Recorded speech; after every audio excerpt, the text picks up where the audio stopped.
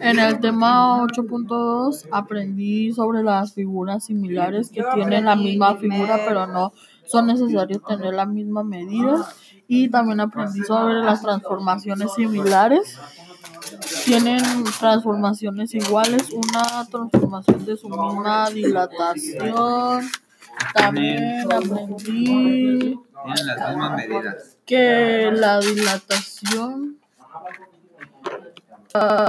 que la dilatación es cuando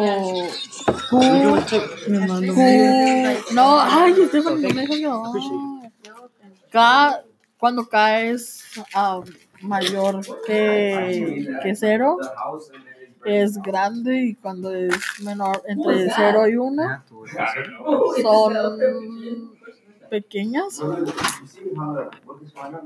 y es una dilatación cuando es grande.